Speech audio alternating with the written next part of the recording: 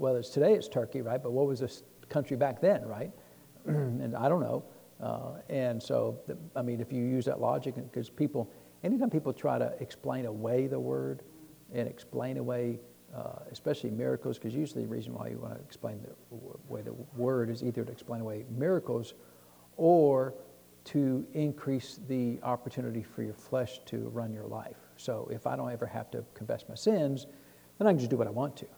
And so if my flesh is elevated or supernatural things are de-elevated, then I'm suspicious. Amen. I'm suspicious of your doctrine. Amen. If you elevate the Spirit and you elevate signs and wonders and miracles, well then okay, right? Because that's who God is. And you elevate anything in the Word that who God is, that's fine with me.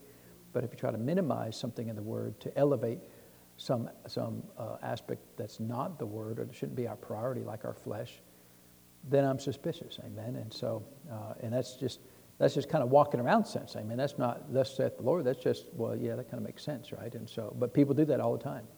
And people, and one thing, I'll balance that out with this is, I used to be the kind of person that if you ever said anything like that, I just cut you all off and you're just dead to me, right?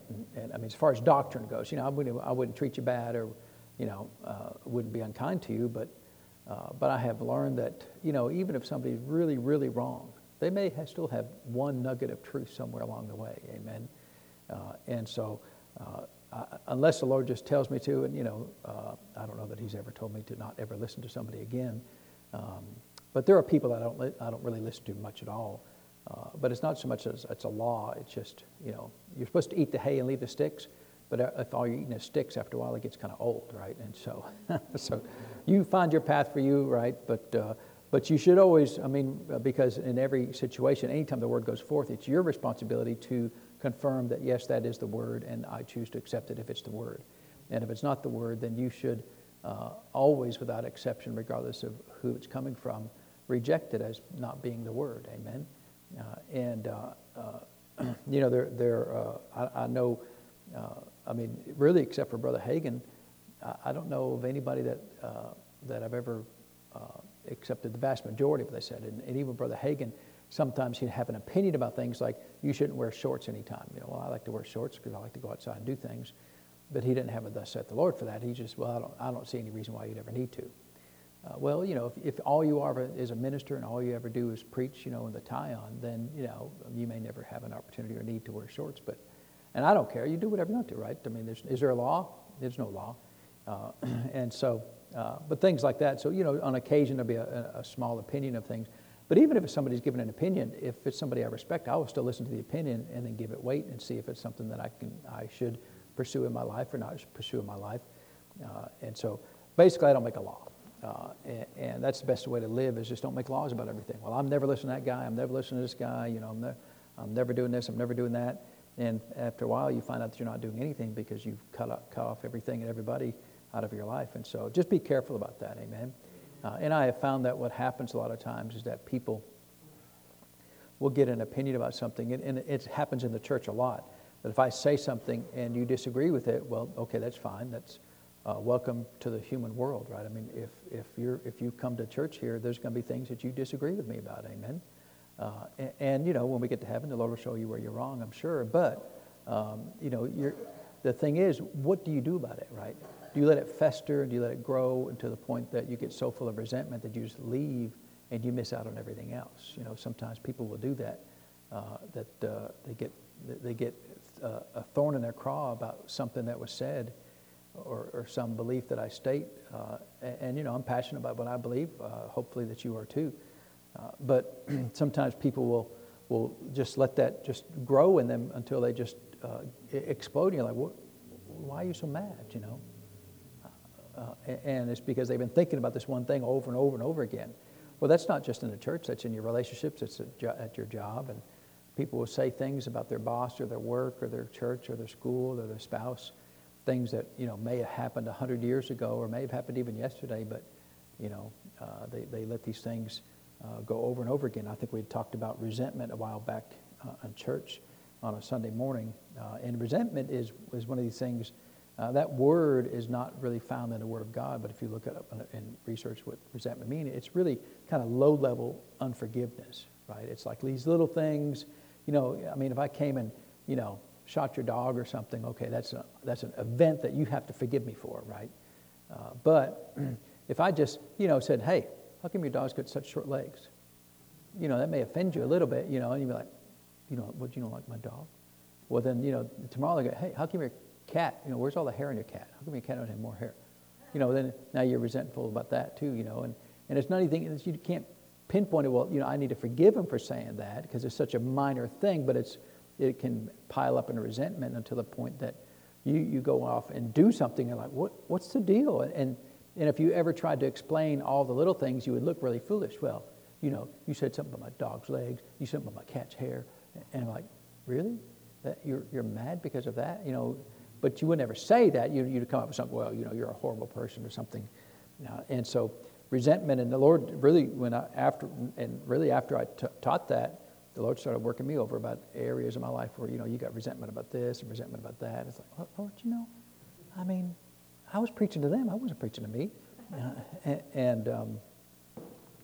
But if your heart is what desires to know the Lord, He will always do that. He will always take any word that's preached and say, okay, now here's where you need to line more up with that word.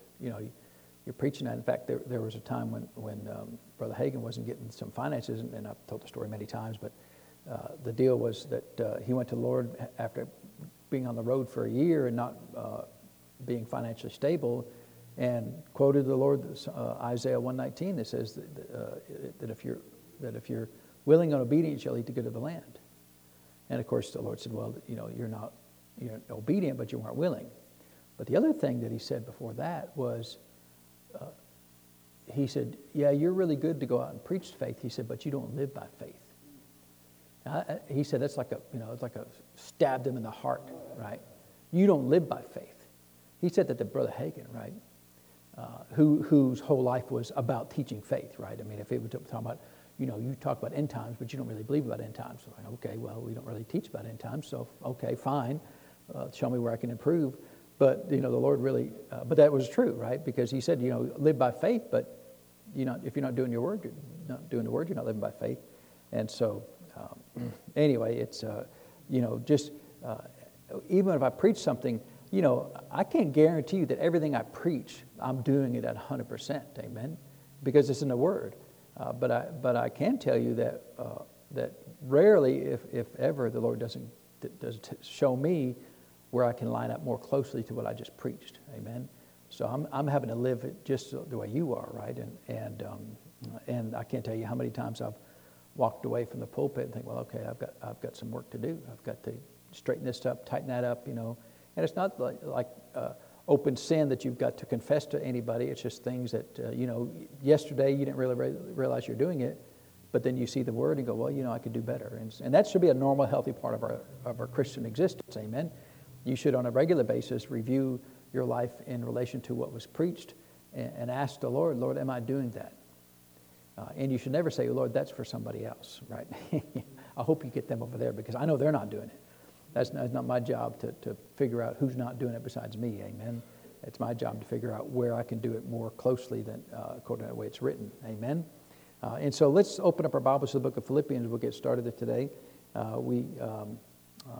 Of course, last week we were here, and Reverend Charles Capps was substituting. We have great substitution ministers, amen? So whether they're behind the pulpit or on the screen, we always have great people that come and sub here. And so we had gotten to where we were talking about verse 10 there. We kind of got to the end of verse 10 where it says that I may know Him. And that word know means to know Him in an experiential standpoint. And the power or the supernatural miracle working power of His resurrection and the fellowship of His sufferings, being made conformable unto His death. And we talked a lot about how we become conformable to His death is by how much we realize that we add no value to the Lord. As far as, Lord, you need me in these types of things. Lord, I'm so awesome. I've got this, Lord. We need to be like Jesus, who said in John chapter 5, I can of mine own self do nothing. And when we can live that way, then that's the death that he's talking about. He's not talking about the cross because that was a substitutionary sacrifice. We don't go to the cross. But the death that he lived, that I can't of my own self do nothing. Everything what I hear is what I do. And so that's the how we conform to his death. So Jesus knew that he was as useful to the Lord as a dead man. Because he could of his own self do nothing. So everything he did, he had to depend on somebody else, which was the Lord, right? He depended on the Lord. And we have to get to that same point, too, that we have to realize that regardless of the talents and the gifts, you reckon Jesus had any talents and gifts? Just naturally? He's probably pretty good. He was probably good at what he did. He was, as far as we know, he was a carpenter. He was probably a pretty good carpenter. I imagine anything he laid his hands to prospered. That's the old covenant, and I'm sure he was a way above average carpenter, although he kept his eye on the future, that he knew he wouldn't always be a carpenter. But he did do that for a period of time, but he didn't see that as being something he brought to the Lord. And Jesus also was not constrained like we are, having the sin nature in us. And so he lived all of his life alive unto God, unlike us, who did up to a period of time until we all committed the sin unto death, or the sin that caused us to be like Paul said, that I was alive without the law once, but when sin revived, I died. In that sense, but and then requires us to be born again after that. Jesus never went through that, so his mind was always clear all of his life, is my point. And he had having the life of God in him. He was probably a very intelligent person, just naturally speaking. Every human being, I think, could be a very intelligent person if they could live in the life of God the way we all need to. And no doubt Jesus was way above average, if not the most intelligent human being on the earth at that time. And yet he always said he could of his own self do nothing. That's the death that we need to be conformed to, that we are as useful to the Lord as a dead man, and that all we do is just what we're told. Amen? And all we do is depend on him. All we do is yield to him. And if we'll do that, see, then we are conformable to his death. And yet Jesus did amazing things, didn't he? Amen? And yet he said he could of his own self do nothing. And yet that was the great fall during the healing revival from 1947 to 1958. So many of those ministers would get so full of himself and so arrogant, egotistical about how wonderful they were and how amazing they were to do all these healings and miracles. And Jesus put them all to shame, no doubt, as far as the quantity and how spectacular they were.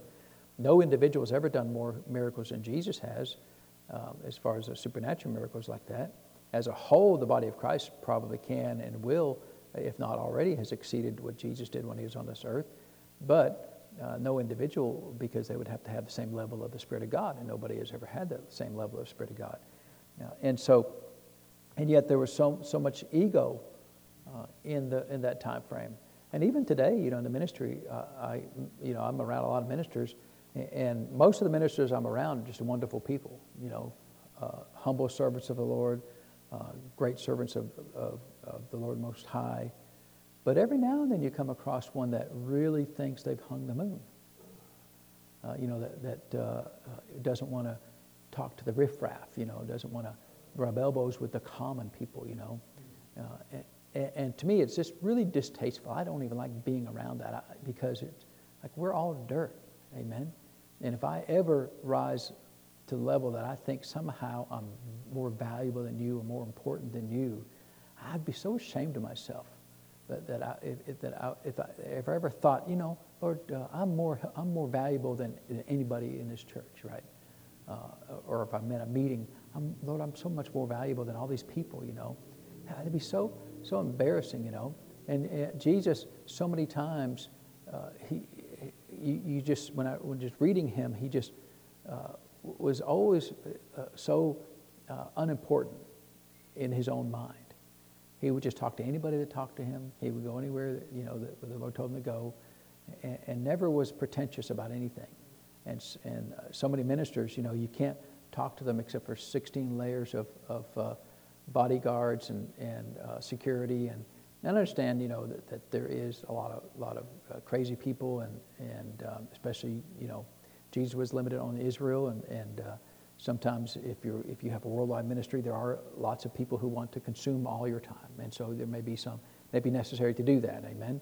So I'm not opposed to them doing that, but when they just won't even talk to folks, Brother Hagin, oftentimes after a meeting, he just walked down the hallway and just talk to anybody. Just stop talking. I did that once or twice, and of course I didn't go to school there, but and so I can't say I know Brother Hagin, but yeah, he was fine to just talk to folks, right? Now, if he was a crazy person, the security would just, because sometimes Jesus would show up, in a meeting in a robe and sandals, and they'd have to drag Jesus out of the building because, I'm Jesus and I've got a message for Brother Hagin. Well, that's fine. You're going to step outside, right? Or we're going to drag you outside, and so, but are we conformable to his death? Amen. And the reason why I wanted to repeat that again, because the very next verse, he says, "If by any means I might attain to the resurrection of the dead." So the only problem with verse 11 about attaining to the resurrection is what event must occur, or typically it occurs before resurrection? Death, right?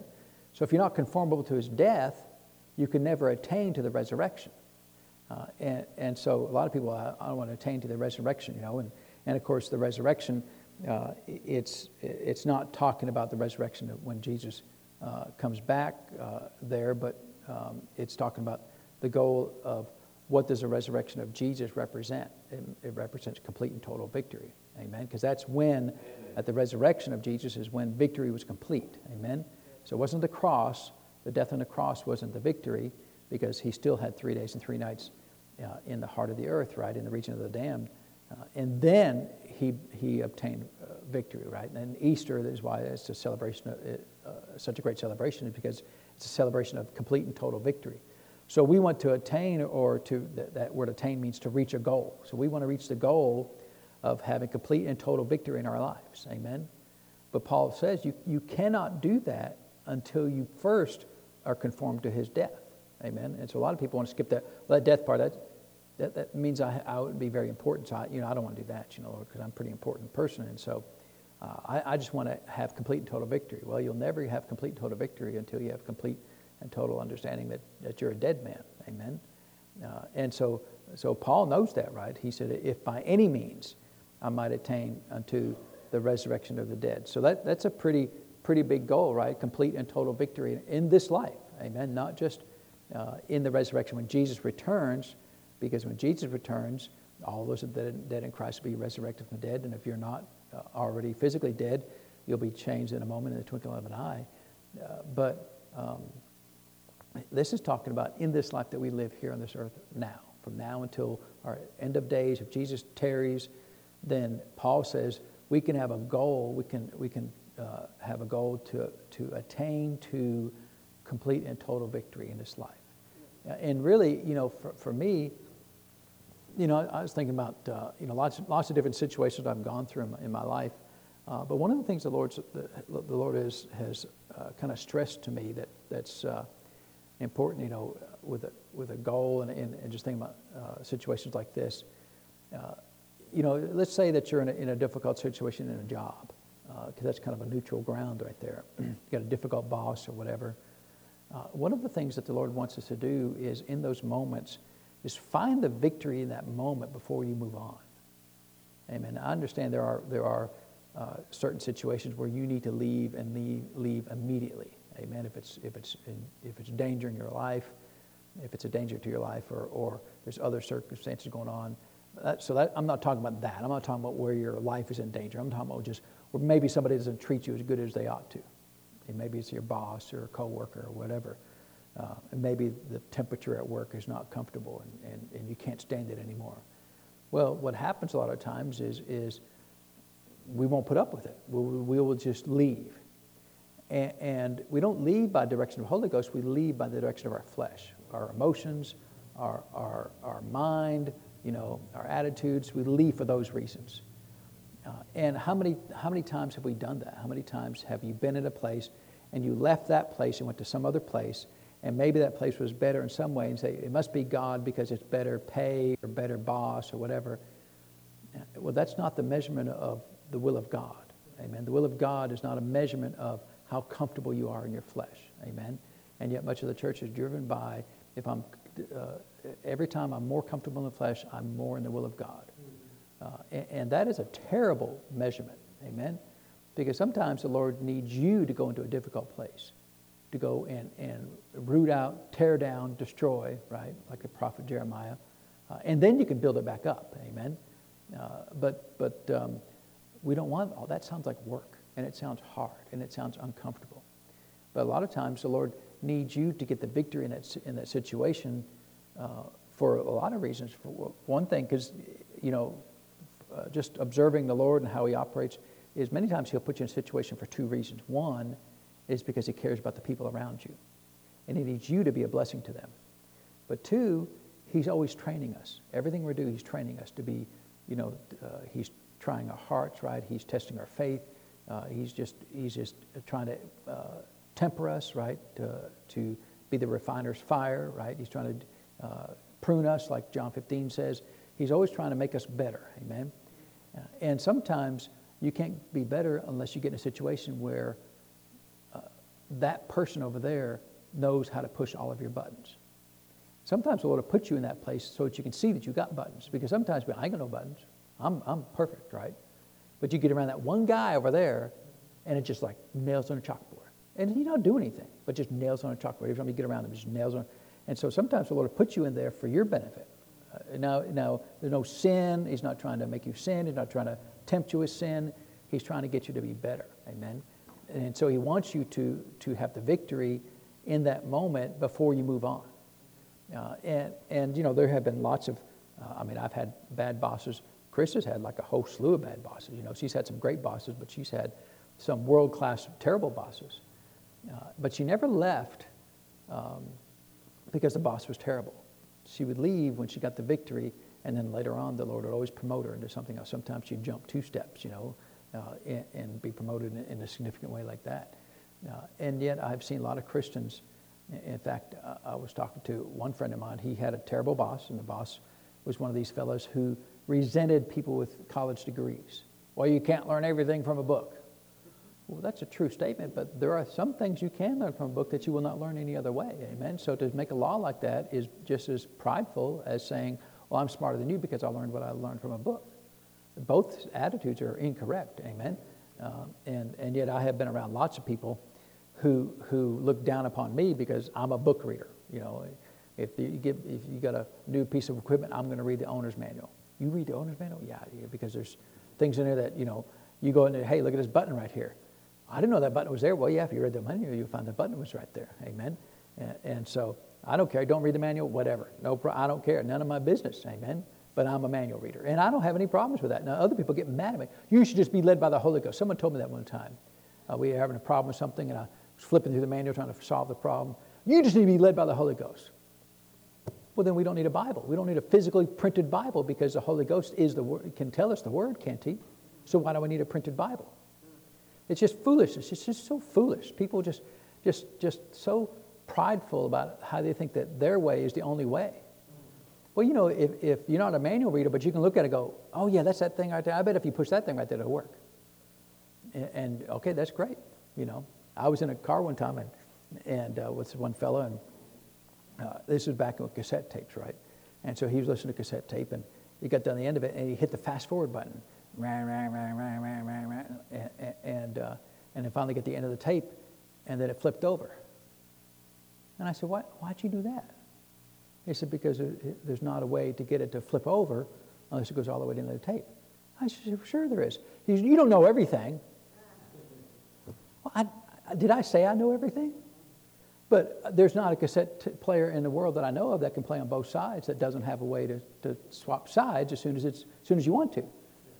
And so I just looked at it, and on this one, you had to press the fast forward and the rewind at the same time. And that's how you flip the sides. Now, some of them have a reverse button, right? You click the button and it flips over. Right? This one, you push both. And how do I know that? Well, because I'm a manual reader, right? And it had a little line underneath of them, that would, and he was like, you're a wizard, He thought I was like magic. But he never did apologize for being rude and disrespectful to me, because I just said, well, yeah, sure there is. I wasn't trying to be rude or condescending to him. He just said, there's not a way to do it. And so, anyway, many times the Lord will put you in a situation because He wants you to obtain victory in your life, oftentimes. And the people around you, may not even be aware of you're there for your benefit, right? Many times, and probably more often than not, the Lord's going to send you in there for somebody else's benefit. But even if you're there for somebody else's benefit, you need to learn while you're there. Amen? You need to learn in every situation and look to your own self. Lord, am I being successful here? Am I maintaining the right spirit of faith in this moment? Or am I just getting more and more resentful and more angry and more bitter because I'm in this place that I don't want to be? You should only go into a place if you know if it's the will of God. And if it's the will of God, why are you leaving? How many people have gone to a church and said, it's the will of God for me to be there, and then they leave? Well, did the will of God change? Did something happen that God... Now, I know sometimes God does move people to different churches, and I have no problem with that at all, right, amen? Because sometimes a pastor changed, sometimes, it's a different pastor, sometimes the pastor that's there becomes a different person, right? One day they just decide, well, God doesn't really believe. This faith stuff, it's all old, right? I've heard stories after Brother Hagin died, people just shipped all their stuff, all their tapes and books of Brother Hagin back to Rhema and said, well, he's dead, we're not going to do that anymore. Well, no, if you were in that church and you're going this way, and all of a sudden you hang a hard right, well, would God want you to stay there? Well, I don't know. That's there's not an absolute there, but there's a good chance that God would say, well, stay if you can help them for a period of time, and then after a while, once they've chosen to not change or not, then He may move you on. Amen. He moved us on, and I don't have a problem with people being moved on at all from churches. But if you ask your average Christian, why are you here? And I know there are people who have come here and they said, yeah, we left that last church. That pastor was, he wasn't any good. He did this right here, did this right. I didn't like that. He didn't like that. I didn't like that. And I'm thinking, well, if you're talking bad about him, what are you going to say about me in a month? Amen? I mean, so it doesn't impress me. And of course, no one in here is doing that. But the people that we've had have done that, right? They run their other pastor down. And I'm thinking, you won't be here long. Because I don't even know, but whatever he made you mad at, I'm going to do the same thing somehow, some way, because you don't live by the will of God, you live by the will of your flesh. And as long as you're happy, you'll stay. And if you're not happy, you're going to leave. And well, then that's just your life. But I'm going to stay. You can't beat me out of it. If I'm in the will of God, you can't beat me away. Amen. Now, if the Lord says hello, I'll walk out the door. I mean, no, not even a heartbeat away. Amen. And that's why I stayed with my pastor all those years, is because the will of God was for me to stay. People say, many people have asked me, why did you stay so long? Because it was the will of God for me to stay. And see, but it wasn't. Now I've told you why, because he said that part of my role being there was to give all those people that were in so much sin and being so rude to his children and so unkind towards them, to give them an opportunity to repent. Now they never took it. They never, not one single one of them repented to me. And they should have, right? Because I became the poster child of all these things.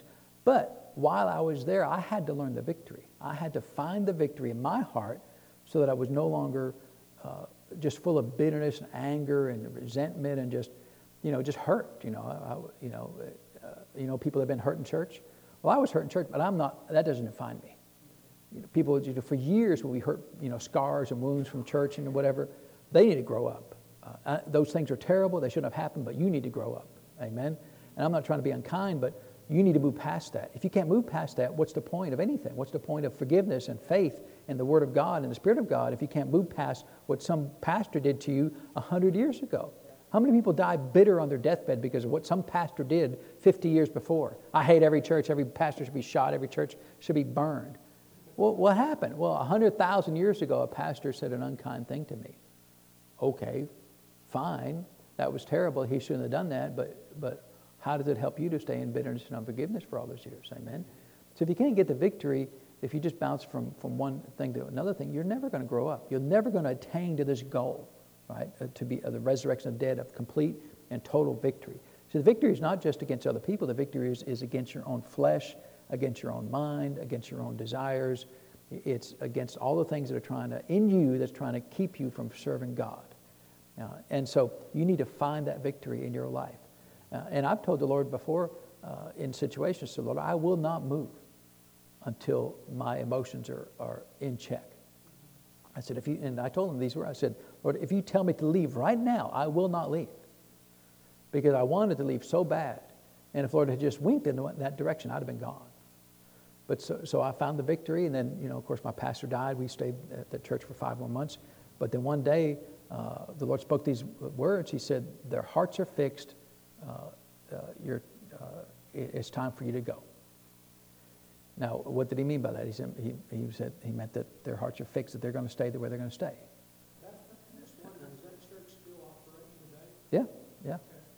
I didn't know. Yeah, it's still there. And after we left, they put a pastor in there, and then. But the Lord told me this. It was the day after my pastor's funeral. He spoke these words. He said, "They have this church has a small window of opportunity to keep the things that my pastor taught that were good and valuable and helpful, but to get rid of the terrible things that he had invested in that church. About when somebody leaves, we talk about them, we gossip about them, we run them down, about calling people out of the church for everything publicly, right? Dealing with sins publicly every time without, I mean, there should be like the last straw. Like, and I've been a pastor for 14 years. I've never done that, and I can deal with it in private, amen. Because you're a human being. You're a child of God. I should honor that if nothing else, amen. But the thing that he was implying to me, that if we didn't change, it would be worse. And those things that were worse, that were bad about that church got worse after we left. And I don't know everything about it, but just what little I know, it's kind of like the Matthew chapter 12, when the devil goes out, into in the wilderness and seeking rest and finding none, he comes back, finds the house clean swept and garnished, and it's 7 times worse. And in many ways, they are 7 times worse than they were when we were there, because they wouldn't deal with it. Amen. And none of my business. They can do whatever they want to. And you don't know all these people. But see, I had to find the victory before I could leave. Amen. And I did. And so when the Lord said to go, that was the last service I was ever at that church, and. We called the pastor's wife, said, hey, because she still hadn't appointed anybody as pastor of the church yet. I said, we're leaving, we'll be back. And she asked if we was mad. I said, no. Did somebody said something to you? No. Do you dislike any decisions that would be made? No. She never did ask me why we're leaving. She just asked me questions about, am I leaving for this reason? But we left because the Spirit of God said to leave. Amen. But see, if you leave for any other reason, well, I don't like how they arrange in chairs. I don't like, I had somebody get mad at me and left because we were preaching on the book of Deuteronomy. I had some folks get mad at me because they said I love Brother Hagin more than Jesus. Like, really? You believe that? Yeah, oh, yeah. One person left because they said my vision is wrong. What? Dude, could you even articulate what my vision is? Can you repeat what you think my vision is? Well, that's why I'm leaving. And now see, all those people got to stand before the Lord Jesus someday. And you're going to say, why'd you leave? Lord, that Deuteronomy, that book of Deuteronomy. You mean the book that I wrote and gave to Moses supernaturally?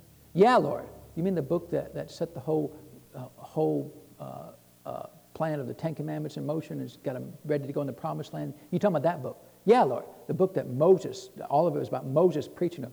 Yeah, Lord, Moses. Yeah, boring. Moses, my servant, who I always called my servant, who appeared to Jesus on the Mount of Transfiguration. You talking about that, Moses? Yeah, Lord. And, of course, every time you got to get smaller and smaller, right? Lord, can I be excused? And so, look, I mean, it's none of my business in a sense, because I decided a long time ago that if someone leaves, I will not hold any resentment if anybody leaves. Because what if they want to come back?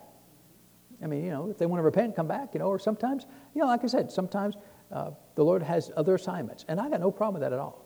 But if you leave because you're mad, one person got up in the middle of the service, and not in the middle, as soon as I said, let's turn to Deuteronomy. He got up and walked out the door, never came back.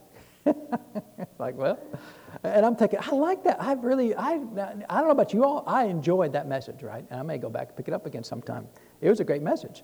Of course, my message is not I never preach a message, I preach a series, right? And so, but the whole message, the whole series was about how if you look at the book of Deuteronomy, and everywhere, many, many times in the book of Deuteronomy, Moses said, this is what belongs to you in the promised land.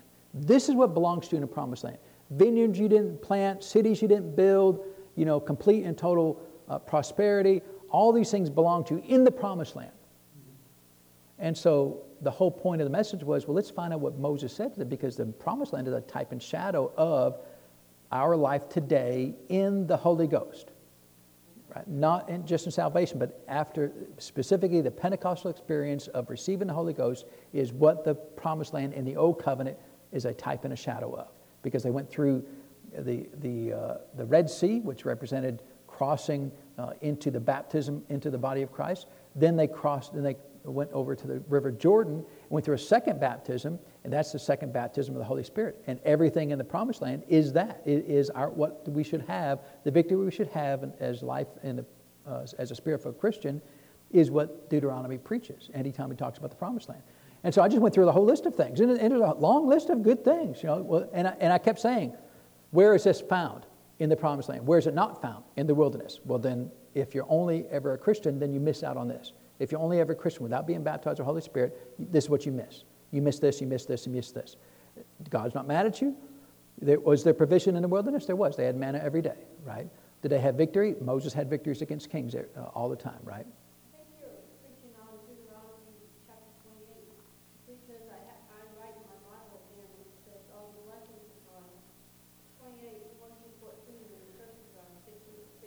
Yeah, I mean, that was a big part of it, right? But that's not all. If you go through other parts of the book of Deuteronomy, it's got all kinds of wonderful things that it talks about.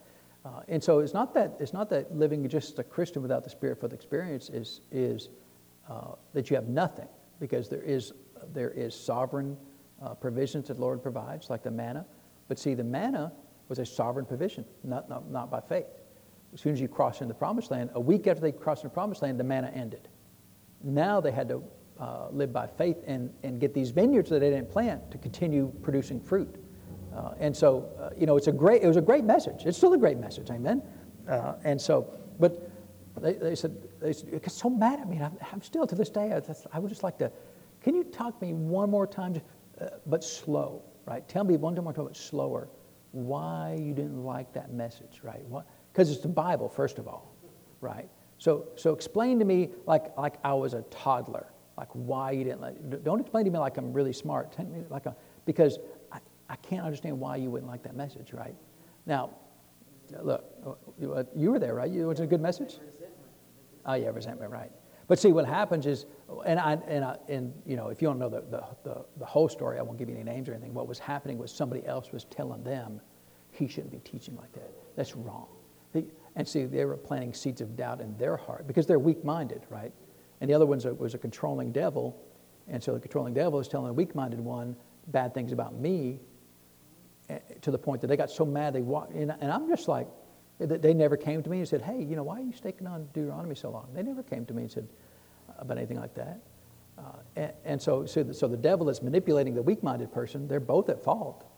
Because, see, when I was even with my pastor, even in the worst days, if someone came to me and said something bad about my pastor, you'd be quiet. I don't want to hear it. I'd just leave. I'm not doing that. Or have secret meetings against him. One person said, you need to stand up and rebuke him. Are you kidding me? I fear God way too much to do something so foolish like that. Amen.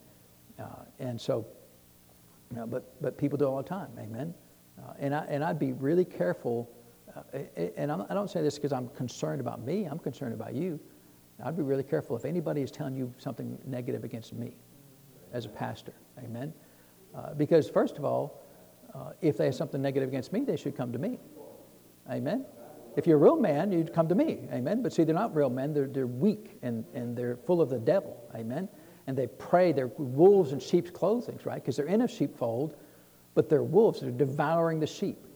Because see, that person that left, that whole family that left, were young baby Christians. Where are they today? I don't know.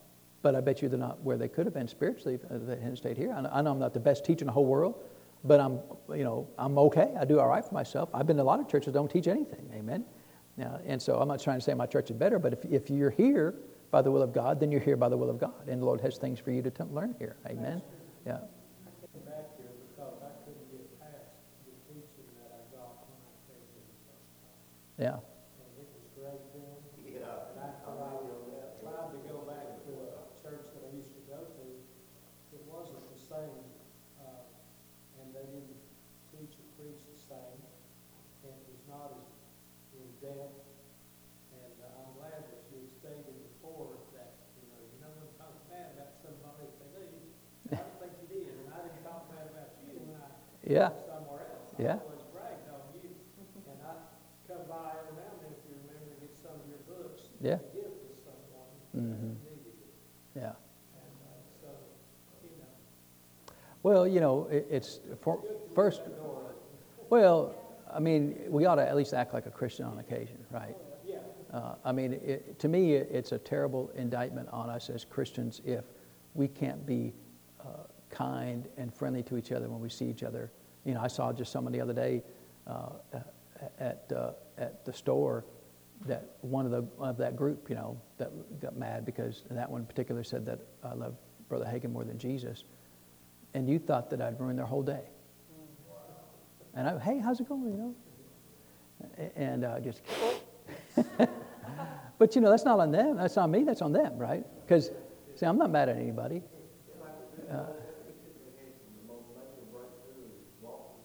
I mean, I don't know. I mean, look, it's not about. I'm not trying to elevate this ministry as being the only one to teach it. I'm just saying that the will of God is all that matters to me.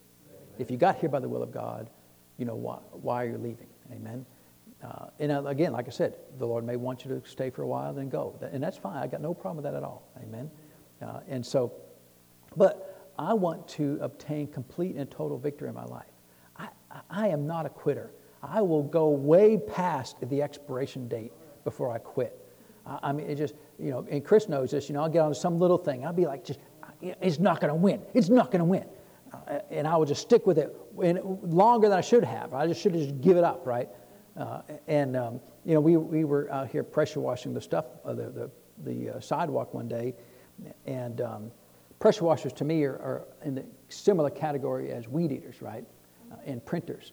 I don't hate anybody, but there's a few pieces of technology it's just about hatred. Just weed eaters, just because you're as far as we can be from the house and you run out of line, right? It's like, oh man, I gotta walk a mile back to the house, and the gas weed eaters, you can't, and then half the time pressure washers, you can't get them started. Why won't it start? It's just my lawnmower 100 times out of 100, it's turn a key and it starts, right? A pressure washer, and so we're out here pressure washing, and the hose is bust, right? And I'm like, you are not winning. You are not going to win. And there was somebody helping me, and they're ready to quit. I'm like, we're not quitting. This is not going to win. This machine is not going to beat me. I will, and so I went and got another pressure washer, and I beat it into submission, and I finally, and we overcame. Amen. And they thought it was such an amazing thing that I wouldn't quit. It's like, I'm not quitting. I'm not, it's just a friend of mine. We have this little app that we've got thousands of Bible messages on this app from all kinds of folks, like Brother Hagin and T.L. Osborne and folks like that, and I've got it on my phone. And it's amazing. I set it all up. It's all been spent many years in total doing it. Chris uses it. I use it. A lot of my friends use it. Was one pastor friend of mine had it, and he couldn't get it to work. It was working, but then it broke. And why did it break? I don't know. And so what happened, I think, is he figured out his password. And well, I tried that. It doesn't work. Well, that's not me. That's on you. But then I said, well, let's try this. Well, that didn't work. That didn't try that. And I probably spent an hour. You will submit. You will submit. And I finally, I beat that phone into submission. And it came back to life, right? It started working again. And he was excited, right? But I mean, the effort was way harder than it should have been. But some things in life are worth the effort. It's worth it not just for the end result, but that you will not quit in the middle of it. And you will not get out of the will of God. Because if you want to attain unto the resurrection of the dead, if you want to have complete and total victory, you will only move when the Spirit of God instructs you to move. Otherwise, you will fight almost to the death, right? I mean, sometimes if you go through all the 12 apostles of the Lamb, every one of them died a horrible death. And the tradition tells us, like the Apostle John, who I think John died of old age on the Isle of Patmos, but not because they didn't try to kill him. They tried to boil him in oil, and they couldn't kill him. It's like, we're boiling him oil. And he's like, well, you got a bar of soap? You know, he's just in there taking a bath in a boiling oil, and they couldn't kill him, so they just exiled him away, right? Just got rid of him, and he died. He was the oldest apostle of the Lamb that died, but all the other ones died a horrible death, and they wouldn't quit. I mean, you got to quit preaching the name. We're not quitting. You quit. And so, because look, if you're going to quit because of a small thing, like something a pastor says or something a minister says, if you're going to quit because of that, what else are you quitting in your life? You're going to quit your marriage. You're going to quit your job. You're going to quit. I talked to one fellow that came by here one time. He said, I need some financial help. And I said, where you work? He said, well, I was working at Lazy Boy. Well, are you working there? No, I quit. Why'd you quit? Well, the manager said something I didn't like. I said, how's that working out for you? I said, what's the plan? I ain't got no plan. I just quit. Well, you got a family? Yeah. Well, what's the plan for them? People just do the stupidest things because of their emotions. They won't attain to the resurrection. They won't press in to get the victory. They won't find the victory in every situation. I'm going to find the victory in every situation. And even if there's no victory to be had, the victory is I stayed until the Lord said to go. And that's the victory. Sometimes the Lord said, there's no victory here, you've got to go. Like, didn't he have that in Nazareth, right? He went to his hometown. Could there do no mighty works? Was he victorious? 100%, because he stayed because the Lord told him. He went because the Lord told him to go. He stayed because the Lord told him to stay. And he left when the Lord told him to leave. That's the victory, right? That's the complete and total victory. That doesn't mean everybody around you will have the victory. Right. My goal is to give everybody around me victory in their life as well, and not just as a pastor, but as a fellow Christian, as a member of the body of Christ. My goal is to give you victory. But if you don't want it, I can't make you take it. And there are a lot of people who just don't want it. They will be floundering all of their life spiritually, and they will act like they're the biggest dude on campus, and walk around and they waltz into a church and they act like you should be glad I'm here. It's like, excuse me, I'm going to go. Throw up a little bit because that makes me just, a little sick to my stomach when I hear people say things like that, right? But people do. They walk in and it's like, you should be so glad I've arrived. And so that is not, that is failing in being conformable unto his death. And if you fail to be conformable to his death, you will never attain to the resurrection of the dead. Amen. You'll never get the total victory if you don't first learn how to be conformable to his death. Amen. And to me, it's worth the effort. Now, look, it is painful. Some of the stories I tell you just my own life when the Lord's dealt with so many things in my life about how prideful I've been. And I'm so glad that all of you, except for my wife, didn't know me when I was Jared's age, right? She knew me a long time ago. And why she stuck with me, I don't know. But, she must have saw something that wasn't there because, it was, I would be embarrassed to be the way that I was when I was Jared's age. Jared is not the way that I was. I'm just trying to say Jared's like me. He's not. He's way ahead of me. But I'm just so glad I got to grow up a little bit in some areas. Amen. And look, I've got. And Paul said that, later on he says I haven't attained it yet. I haven't arrived yet. I have not arrived at it yet either. Amen. And I know that. And the more victories I have, the more I realize, wow, Lord, there's a long way to go. Amen. In some areas. But see, this is Paul's desire, that if by any means, right, what are you willing to do? What means are you willing to go to attain to, right, to reach the goal of having the victory, the equivalent victory that Jesus had when he was resurrected from the dead? What did he have to go through? See, he had to go through hell, right? He had to go through the separation of the Father God for the first time in eternity. He had to go through that. Nothing we'll ever go through will equal that, right? The light was turned off from Jesus for the first time ever. That's why he resisted going to the cross at all, in the sense of not my will, but thy will be done. Amen. He didn't want to go to the cross, not because of the shame or the pain or anything. It was that he was going to be separated from the Father for the first time in eternity, and he didn't want to do it. He did not want to do that. He said, not my will, not my will. Right? What was his will? To not go to the cross. Not my will. But then he said, but thy will be done. Amen. And of course, he did say, Lord, if there's any other way, let this cup pass from me.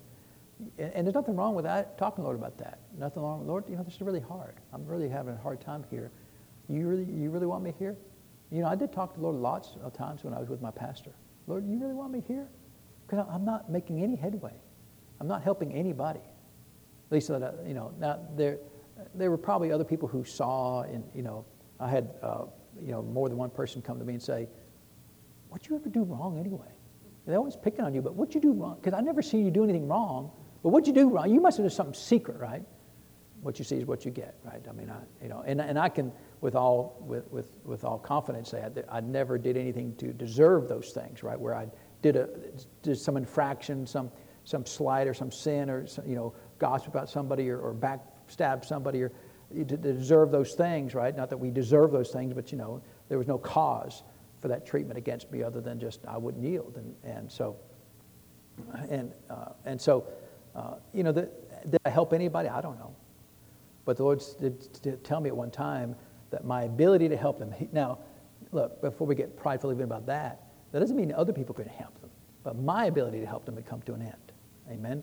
Other people, because sometimes the Lord will send multiple people across your path because you're too thick-headed for number one, but you might listen to number two, right? So they didn't listen to me, but they might listen to somebody else, and I pray that they do. It's not about me. I'm not the only one who could ever help them. Amen. Because again, if I think that, then I am not conformable to his death. Lord, I'm the only one. Who does that sound like? Sounds like Elijah, right? Lord, I'm the only one. I'm the only one serving you, Lord. See, when you make a statement like that, Lord, I'm the only one living for you. The Lord's like, he'll just yawn. There are thousands of people in your city right now that are living just as well for me as you are. You know what he told Elijah? 7,000. 7,000. He's the prophet. He's the seer. What's a seer supposed to do? See. And he couldn't see 7,000 people? That's like going through Dayton and seeing 0 people. How many people live in Dayton? About 7,000, right? A little bit more now. But you ever been to Dayton and see nobody, literally nobody? Like, you go to Walmart, nobody's there. You go to the donut shop, nobody's there. Everybody's at the donut shop, right? You go to Lowe's, nobody's at Lowe's. Where is everybody? That was Elijah, right? He went through the whole nobody. I'm the only one, Lord. And so, see, when you make statements like that, it grieves the Holy Spirit because it's not being conformable to his death. You think that you're so valuable that you're the only one who can do it. See, the one thing the Lord showed me that helps me, he says, he doesn't need me, he needs us. Because if I don't do it, he'll find somebody else that'll do it. Now, it'll get done, and sometimes it doesn't get done, right? Remember Ezekiel, he said, I looked for a man, I couldn't find a single man to intercede. Sometimes there are things that the Lord desires to do that are not getting done because he literally can find nobody to do it. And so that's true. So he doesn't need you, but he needs us. Because if you're not willing, there's a good chance he'll find somebody else. Now, he may not. And if nobody's willing, then but he's not going to compromise for your benefit. He's not going to, I'll take him anyway. I'll let him do it anyway. He'll do whatever he chooses to do, amen, and use people, whoever's willing, amen. And so that's our goal. We need to have a goal of complete and total victory in our life, in every area of our life. Nothing runs our life. No emotions, no thought, no history, no past. No, because so many times people are controlled by the mistakes they made yesterday, and it controls their life. I'm unworthy to do anything for the Lord because of a mistake I made 1,000 years ago, or even a mistake I made yesterday. I'm going to quit. Did the Lord tell you to quit? Did the Lord tell you to step aside and get out of the ministry? Even after Elijah did that, he still was Elijah for 11 years after. Remember, the Lord said there in 1 Kings, after he told the Lord, he said, now you go and anoint Elisha in your stead. He basically was told that I'm replacing you in your stead. But how long did it take? How long did Elisha serve Elijah? Roughly 11 years. So, even if you make a mistake, there's still 11 years. There's still a lot of time, a lot of work that the Lord can do with us. Amen. It's rare that happens, where the Lord's like, I can't use you. But it does happen. Amen. And so, but don't quit on your own. Amen. Sometimes the Lord will take people home. Amen. That fail and they end up, dying young, but not because He's killing them, but because of mistakes they made. Look, just be careful, right? We shouldn't live such a life that it doesn't matter what mistakes I make. It does matter, because if you're not conformable to death, you're going to be making mistakes. And if you're sure not trying to attain to the resurrection of the dead, you're going to be making mistakes. Now, we don't have to, but people who are not fully invested in that will be making lots of mistakes. Amen. They'll live how they want to, do what they want to, go where they want to, without any concern of what the Lord wants, what the Spirit of God wants in their life. Amen. And they're small people. The people that do that, they're small people. There's no people like that. I desire to help them, but they'll struggle in their life. Amen. They don't want to become the great person that the Lord wants all of us to become. I believe He wants every person to be a great person of faith. Amen. And so I think this is a huge goal, right? In fact, the word I put, this is a lofty goal. And will you achieve it? Did Paul achieve it? Well, he said even at this point in time, he hadn't achieved it yet. But I wouldn't mind being at least where Paul was at least. Wouldn't you like to get there? I think it'd be all right. Amen. But he hadn't reached it. But he said, by any means, I'm going to get there. Whatever it takes. Whatever flesh I have to put down, whatever emotions I got to stop, whatever thoughts I have to tell to be quiet. And the any means part is really just on you. It's not about who do you step over and who you advance, by running them down or getting ahead of them. It's not about competition with other people. The competition is you. You are the only competition that you have to deal with. Amen. The Lord will take care of everything else. And so, let's have that as a goal to attain to the resurrection of it. Not obtain, right? We're not trying to die and be resurrected. So it's not that word. Not obtain. It's attain, right? To reach that goal. Amen. But we can get there. If you want it bad enough, you can get there. I believe if you want it bad enough, you can get anything the Lord has for you. Amen. Are you willing to do it by any means? Whatever it takes. When the Lord says, hey, that attitude, that unforgiveness, are you willing to just, however painful it is to give it up? Are you willing to do that? Right? How about forgiving yourself? You willing to do that? A lot of Christians, nobody's ever done anything to them except for themselves. And they can't forgive themselves. Unforgiveness, it doesn't say when you're in unforgiveness about somebody else is a problem. It's unforgiveness, period, is a problem. Amen. If you will not forgive yourself, and Paul, he's started going into that, and we'll talk about that next week, maybe, but, I'm not going to make any promise. We'll talk about it when we talk about it, right? And so if I make a promise, then I'll be stuck because I don't know if we'll get to there or not. Amen. But I want to do that. Amen. I want to attain to the resurrection of the dead by any means. So let's pray and thank the Lord for His word. So Father, we thank You for the word. And Father, we thank You for being good to us. Father, for strengthening us and giving us Your word and Your spirit, Father. Lord, we thank You that we choose to live by faith, Father, and walk in love each and every day. And we hold no ill will, no bitterness to anybody, Father. And we thank You for these things, Father, in Jesus' name. Amen. Well, praise God. Let's get ready to receive this evening's offering. And I'm serious when I say that if anybody who's ever left the church walked back in the church, I'd be glad to see them. I wouldn't hold any ill will towards any of them, even some of the ones that said the worst things to me. It just water off a duck's back. Amen. And so,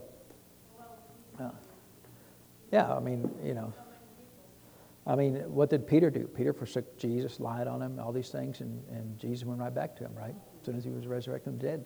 And He go, Peter, what's wrong with you? You're such a loser, Peter. He didn't do that, amen? Well, come ahead, Mr. Jared.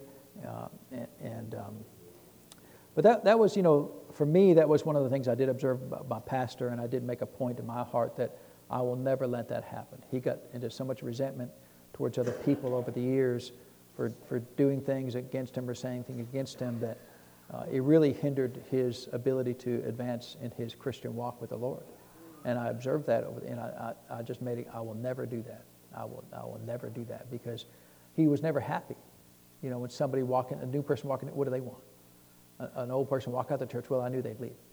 He's always mad. It's like, but why are you mad all the time? You have a great job, and people love you, and the church loved him, and yet it didn't matter about the majority of the people that loved him. It was always about the other people. Amen. But we can get past that, can't we? Amen. And so, praise God. Be blessed. We just have church on Sunday. No prayer is next Friday. So, church, we'll see you on Sunday, right? And you're dismissed.